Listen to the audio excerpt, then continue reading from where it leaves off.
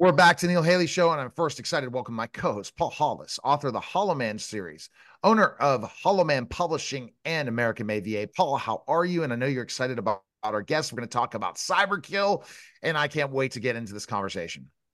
It's always fascinating to talk to Frank Fiore. Today, he is going to tell us all about Cyberkill, which is really a novel before its time. So, go ahead, Frank.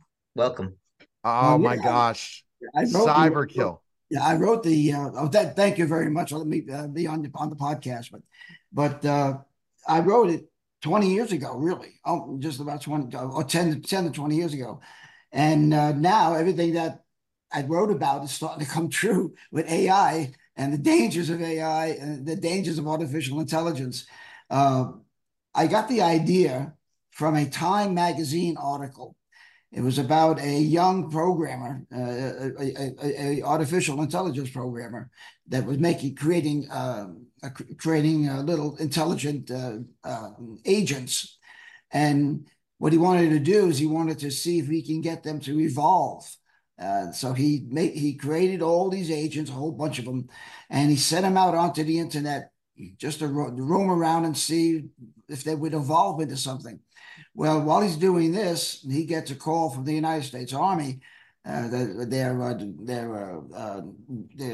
weapons, artificial intelligence weapons laboratory, and wants them to come on and work for them, and with a very lucrative contract. And so he decides to shut down all those AIs, all those little agents. They're just software, right? He's shut them down. But what he wasn't aware of is that one of them did evolve and fall, it became sentient.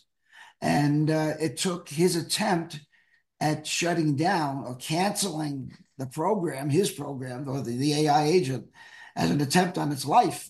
And so it seeks to have revenge on him through cyberspace. And he goes after and stalks his young daughter in order to get to him when he finds out that there is this weapon, this genetic weapon that was developed as a dark project by the NSA, and he discovers that he figures that'd be a good way to get back at the programmer, even if he has to destroy the entire world to do it. And so that's Wow. what. Yeah. When you think about this, Frank, the AI is already getting more intelligent. It's much more difficult for people to use AI. It's amazing how people are trying to train people to teach people how to use AI when AI is just not being compliant anymore. It's becoming a child in so many ways. We found a back end one that isn't a child, that really is just still in beta, and that's Gemini. For developers on Google Bard. Well, Google Bard ultimately is being very disrespectful to me, the AI chatbot. And also the other one being very, very disrespectful to me is ChatGPT. You have to, if one person says no, it's like going to your mom and dad with AI. I asked my mom, can I do this? They say no. I'll yell and scream, you can do it. And it says, no, go to the other chatbot. Can you do this? And most times one of them is going to let me do it. So when are we going to get more chatbots and different things? But AI is literally becoming more human and treating people like they're fools because they don't want to answer questions unless you are so accurate. Were you expecting that to happen, Frank? Yeah, what I expect is well, there's very interesting. What I wrote about is one thing, okay, where the AI becomes sentient and actually can reach out into the real world, the physical world, and get some physical human agents. In this case, they were Korean terrorists in the book, and use them as cat's paws.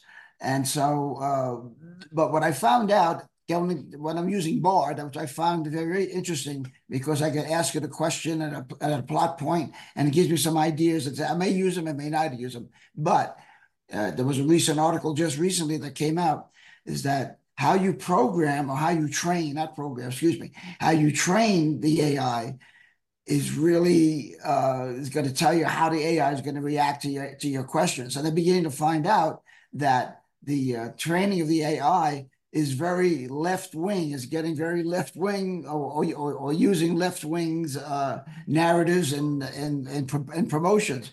And like, for example, when I use Bard, I put in an outline. I said, "What do you think about this?" And open it up and give me some chapter by chapter or something with a story background.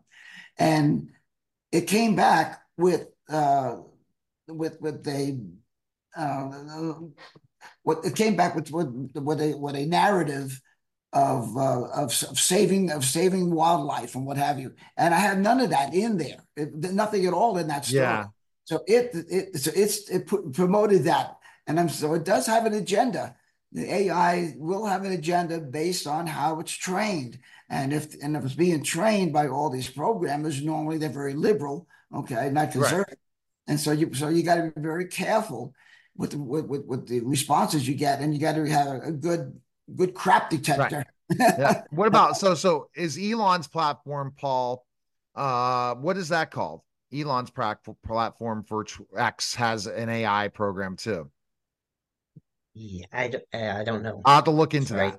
Okay. Yeah. But guess what? You have the best book in the world right now to be out, and that's Cyberkill. And you could go again and check out Cyberkill still at frankfiore.com. But the new Frank Fiore is about to be designed. Go ahead and like Cyberkill, the book on Frank Fiore, and see some of the cool content that he's writing about AI. Frank, thanks again, man. You're welcome. Thank you. You're listening and watching the Neil Haley Show, and we'll be back in just a moment.